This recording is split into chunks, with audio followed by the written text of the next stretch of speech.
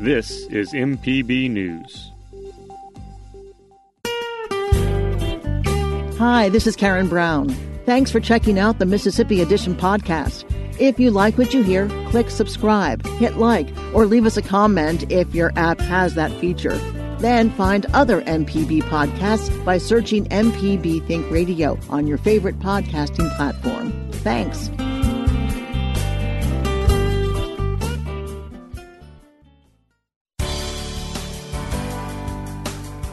Good morning. It's 8:30 on Friday, February 28th. I'm Karen Brown, and this is Mississippi Edition on MPB Think Radio.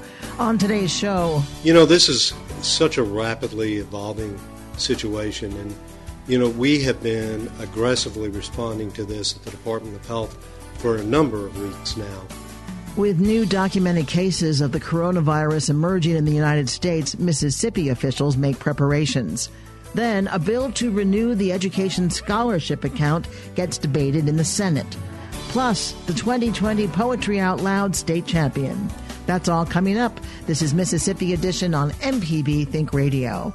Health officials in Mississippi are preparing for an outbreak of COVID-19, the disease caused by the new coronavirus. Currently, there are no known cases of the coronavirus in Mississippi, but as state epidemiologist Dr. Paul Byers tells MPB's Kobe Vance, the Department of Health is expanding its monitoring of the infectious disease. Right now, there are no cases of COVID-19 within Mississippi. There's nobody that we're actively investigating for COVID-19 in Mississippi. And right now, infection is dependent upon exposure. And that exposure really is tied to travel to one of those areas where there's ongoing transmission or direct exposure with a confirmed case. So right now, the Mississippi public is not at risk for this virus. We have no indications of person-to-person transmission within Mississippi. Really, the risk of infection is still dependent upon those exposure factors that I just described. And now, how is the state actually preparing, just in case this does come to the state? Yeah, we've been preparing now for a number of weeks. And, you know, one of the big things we've done is with other state agencies, we've activated our Emergency Operations Center to begin to prepare for if, in fact, we do have person-to-person transmission within Mississippi and within the United States, and what our activities will be in response to that. But, you know, we've also expanded our surveillance or our monitoring for cases so that we can provide healthcare providers with the information that they need to be able to rapidly identify individuals who may be at risk based on exposure or symptoms, and isolate those folks so that they can limit transmission, and to call us immediately. We're going to every hospital in the state to provide this level of guidance as well as infection control guidance. You know, we're also doing public health messaging to make sure that the public is aware of what is the current situation. We've got that information on our website. They can go to our Mississippi Ready app. But, you know, we're also providing information to businesses and schools, et cetera, on how they can prepare. And now on the other side of that, rural hospitals that may not be prepared to handle a widespread outbreak, what are they looking to do, and how are y'all working with them to prepare? Well, we're working to assess capacity, not only for their ability to identify and manage individuals who could potentially be infected with COVID-19, but also to ensure that they have the appropriate infection control gowns, gloves, N95 mask, face shield, ways that they can protect their healthcare workers. And as always, you know, we are only a phone call away, and we encourage hospitals and providers to call us with questions.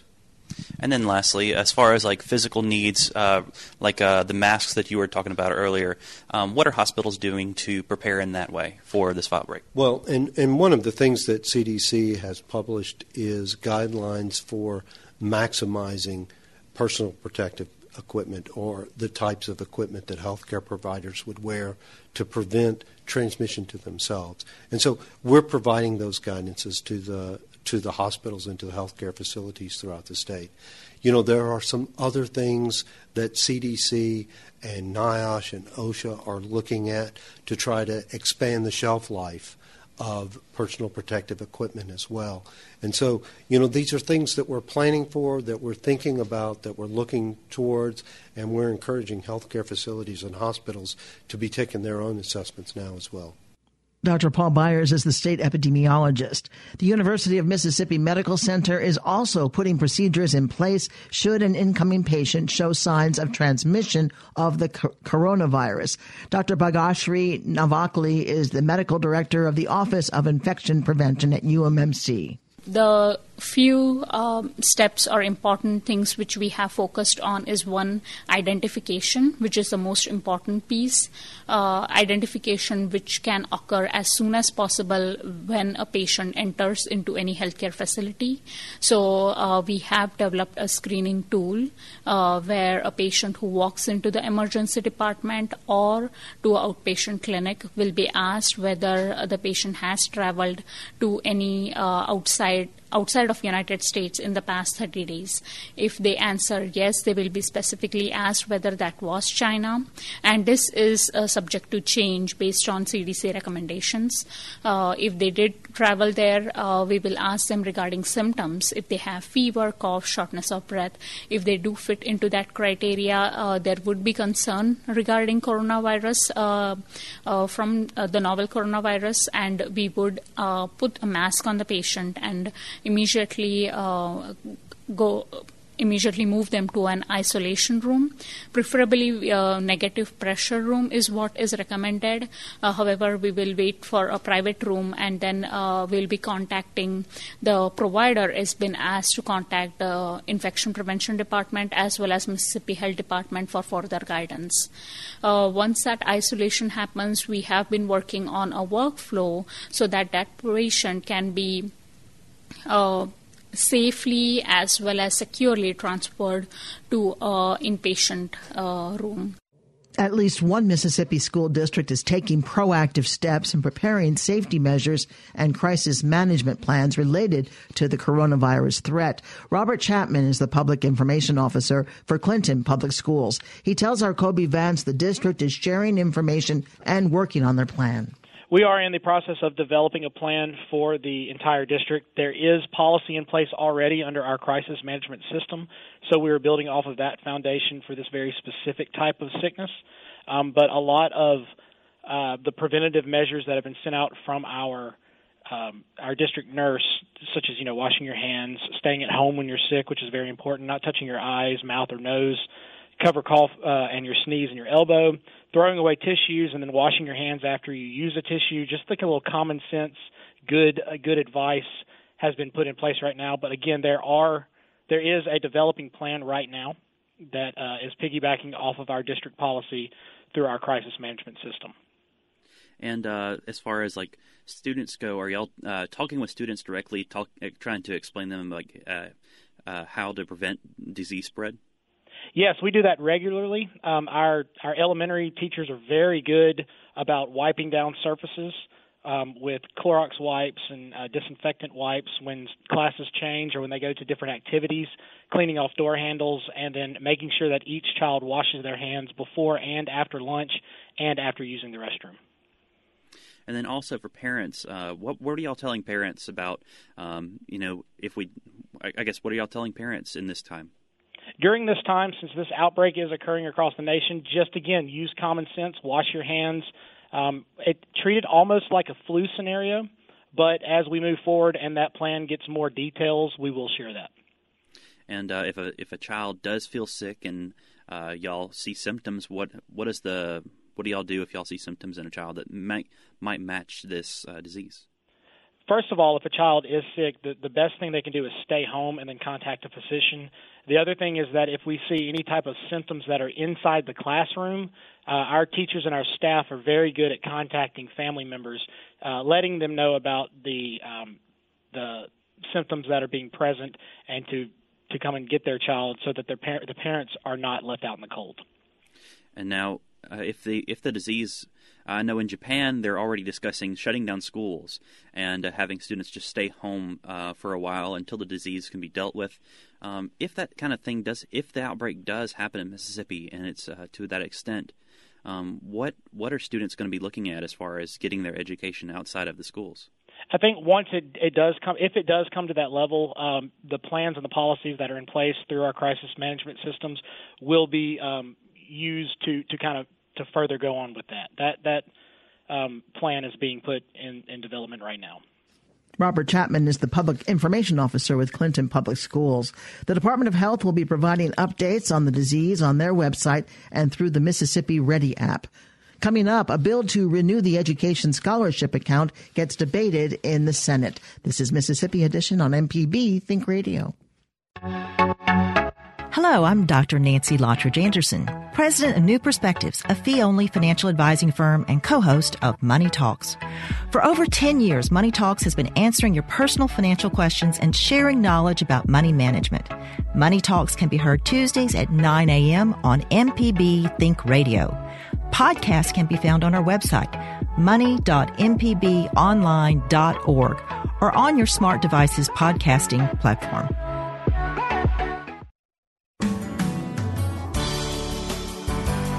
This is Mississippi Edition on MPB Think Radio. I'm Karen Brown. Mississippi lawmakers are in the first stages of rewriting the state's special needs voucher program. Educational scholarship accounts, or ESAs, provide about $6,500 to help students with private schools' tuition or services. A state oversight agency found there was little accountability. Republican Senator Dennis DeBar of Leaguesville chairs the Education Committee. He shares some of the new bill's revisions with MPB's Desiree Frazier. Basically, it's going to allow a parent to place their child in a state of Mississippi school, whether it be a private school or some type of state-accredited school, where they can get the educational services they need for their special needs child. In the past, there was a concern that there wasn't enough oversight of the program and that students were going to private schools not getting the services, and there was waste. Well, that's correct, and this is not the bill that was passed in 2015. We put a lot more accountability in it, not only on the schools that are the ESA school, but on ensuring the child is receiving the services that child needs. We want accountability. We want to make sure we're using our taxpayer money wisely, and ultimately the child is getting the services they need at that school. So if a school holds itself out as providing SPED services, special needs, special education, then they need to be providing that service to that child. They can't not just take the money, the ESA scholarship money, and ask the public schools to come in there and provide the services for that child. They need to provide that services, and they need to certify that to the Department of Education. I also heard in there that if that does occur, then they have to reimburse public schools. Is that correct? Well, what that happens is, say a child is enrolled in a school for a week or a month, then leaves that school, says, well, it's not working. The parent removes that child from that special purpose school, puts that child back in the public school. That money follows the child. And the money shouldn't just stay with that ESA school, the private school. It's going to follow that child back to the public school, because the public school then is going to be responsible under the law to educate that child. So they should receive the money. And there's a list of schools that folks would have to refer to. They are still considered schools that people could use the vouchers for. Yeah, they are. The kids are doing well in those schools, and we don't want to punish the kids for the actions of a few bad actors. That would not be fair to those kids. What else is in this bill that stands out to you that's very different from the previous bill that you wanted to make a point of inserting? The online schools are no longer allowed. That was a big issue.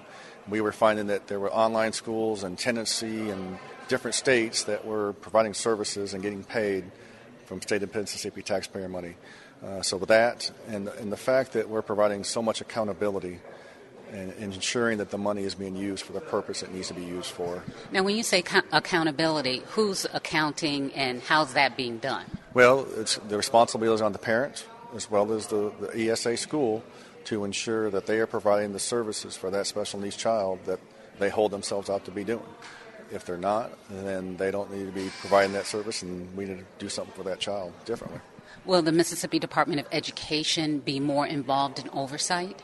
They will, because they do the state accreditation for these schools. They'll choose to get accredited, and the ones that are not accredited will have to certify to the department that they are providing those disabled services for that disability. Absolutely. Republican Dennis DeBar chairs the Senate Education Committee. The new ESA bill puts more accountability in the hands of the Mississippi Department of Education. Pete Smith is the Chief of Government Relations and Communications at MDE. He tells our Desiree Frazier the changes to the program are welcomed. Well, I think the changes are definitely a step in the right direction. You know, Department of Education was at the table when the bill was first being drafted some 5 years ago. And we have no issue with children being able to go to a different school to get the services that they need. Our main issue was making sure that there was accountability put in the bill so that so the taxpayers are ensured that the students that are leaving public schools, going to these other schools or getting other services, are making sure that their IEPs are being met and they're progressing academically, which is, I think, is the whole intent of the bill. So I think with this new rewrite, the Department of Education, is very in support of this new accountability piece in the bill. And what happened? There were some, I guess, loopholes in the previous bill. The peer report found that it wasn't getting the oversight that it needed. What is the change that's going to make it better? Well, from MDE's perspective, the change is certainly the accountability piece. Now, students will be required to take a pre-test once they enter into a private school or enter into some sort of other service, and then they have to take a post-test. And then all of that data is submitted to the Department of Education, so then we can put a report together and submit it to the public, so the taxpayers can see that these schools are actually meeting the needs of these children. It's a kind of a record of how the children are progressing, if they're progressing? That's correct. I mean, just like public school kids, we have tests at the end of the year to determine if they're growing proficiently in English and math and reading and other subjects. And so this would be no different. How can parents apply? So you go on our website. It's right there on our homepage at www.mdek12.org. And the full application, as well as all the information that you need, that a parent will need to submit with the application, is right there online. Do they submit it to the school or to MDE? Submit it to MDE. This is none of this is this program is run through the Department of Education, not the local school district. Pete Smith is with the Mississippi Department of Education. Coming up, the 2020 Poetry Out Loud State Champion. This is Mississippi Edition on MPB Think Radio. Get your MPB car tag anytime. It doesn't even have to be up for renewal. Simply go to your county office to sign up. When you get an MPB car tag, a portion of the fee helps MPB continue to educate, inform, and entertain Mississippians. For details, visit mpbonline.org/cartag. We'll see you on the road.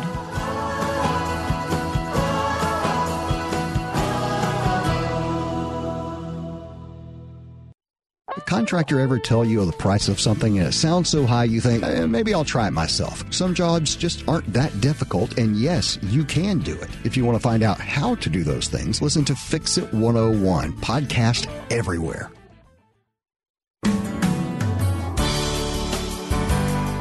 This is Mississippi Edition on MPB Think Radio. I'm Karen Brown. Morgan Love left her home school of Murrah in Jackson to attend the Mississippi School of the Arts in Brookhaven. This week, she returned to the capital city for the state Poetry Out Loud finals and walked away a champion. She shares her experience with MPB's Michael Guidry. It's kind of surreal right now. I'm not really, fully there yet. I'll get there later, but I'm very just excited. I'm very on edge right now. Very anxious.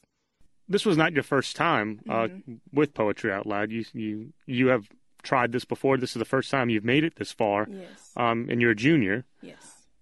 What has been that process like to go from trying it in ninth grade to becoming a champion 2 years later? I just think it really reflects my personal growth. I have really bad anxiety sometimes when I'm talking to people, so to get up on a stage and come this far is really big for me. And I think it was just a mental thing that I had to get over. And now that I'm here, I'm just so proud of myself, and I'm really just so proud of myself. Poetry itself can be intimidating for a lot of people to read it, much less stand in front of people and recite it. Yeah. So what draws you to poetry, or what has drawn you to poetry? Well, at the Mississippi School of the Arts, I am in the literary department, so I have to write poetry. And I guess it's always been just my love for writing that's always drawn me to it, and the words are just so creative and so colorful that I just have to listen to them, and I have to read them. And for the poems that I chose for Poetry Out Loud, it was just the message behind them. All three of them spoke to me in some type of way, so I could relate to all of them. And it kind of just drew me in to really tell that story that the poet was trying to tell. And it just speaks to my heart in a way, and it always has, and it always will. And to be able to recite those pieces and project the message that the poet was originally trying to project is just amazing, and it's just so surreal to me. Your third round piece, what specifically drew you to that piece? Why did you choose that one? There's a line in the piece that says, "And the world has taken my father, my friends." And it really spoke to the recent change in my life, from moving from my old school to my new school. A lot of my friends that I used to have aren't my friends now. So I feel like, a part of that just has really left me, and my relationship with my father. And that kind of just spoke to me all together. And that specific line, I just knew that in some way that this poem was right for me. You're off to Washington, D.C. Is there anything aside from the competition that you're looking forward to about visiting the nation's capital? Yes, my sister goes to school there at Howard University, and I don't really get to see her throughout the year because it's expensive flying to and from Mississippi. So I just know when I go, I'm going to see her, and I'm so excited about that. You're a junior. Yes. Will you be back again next year?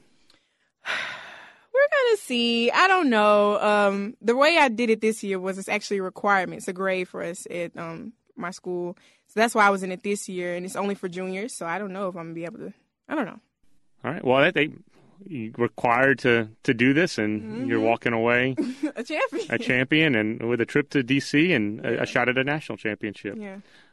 Morgan Love, 2020 Poetry Out Loud champion, state of Mississippi. Congratulations, and thank you. Thank you so much. Love's final round piece was a recitation of "I Am Learning to Abandon the World" by Linda Paston. I am learning to abandon the world before it can abandon me. Already I have given up the moon and snow, closing my shades against the claims of white.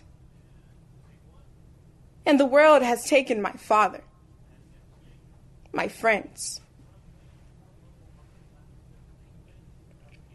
I have given up melodic lines of heels, moving to a flat, tuneless landscape. And every night I give my body up, limb by limb, working upwards across bone towards the heart. But morning comes with small reprieves of coffee and bird song. A tree outside the window, which was simply shadow moments ago, takes back its branches twig by leafy twig. And as I take my body back, the sun lays its warm muzzle on my lap, as if to make amends. Thanks for listening to the Mississippi Edition podcast from MPB News and MPB Think Radio. Don't forget to subscribe if you haven't already, and if your app lets you, leave a comment or review. We really do appreciate it. Remember, you can always get in touch with MPB News on Facebook and Twitter, and fresh episodes of the podcast are posted every weekday morning. I'm Karen Brown. Thanks for listening. This is Mississippi Edition from MPB Think Radio.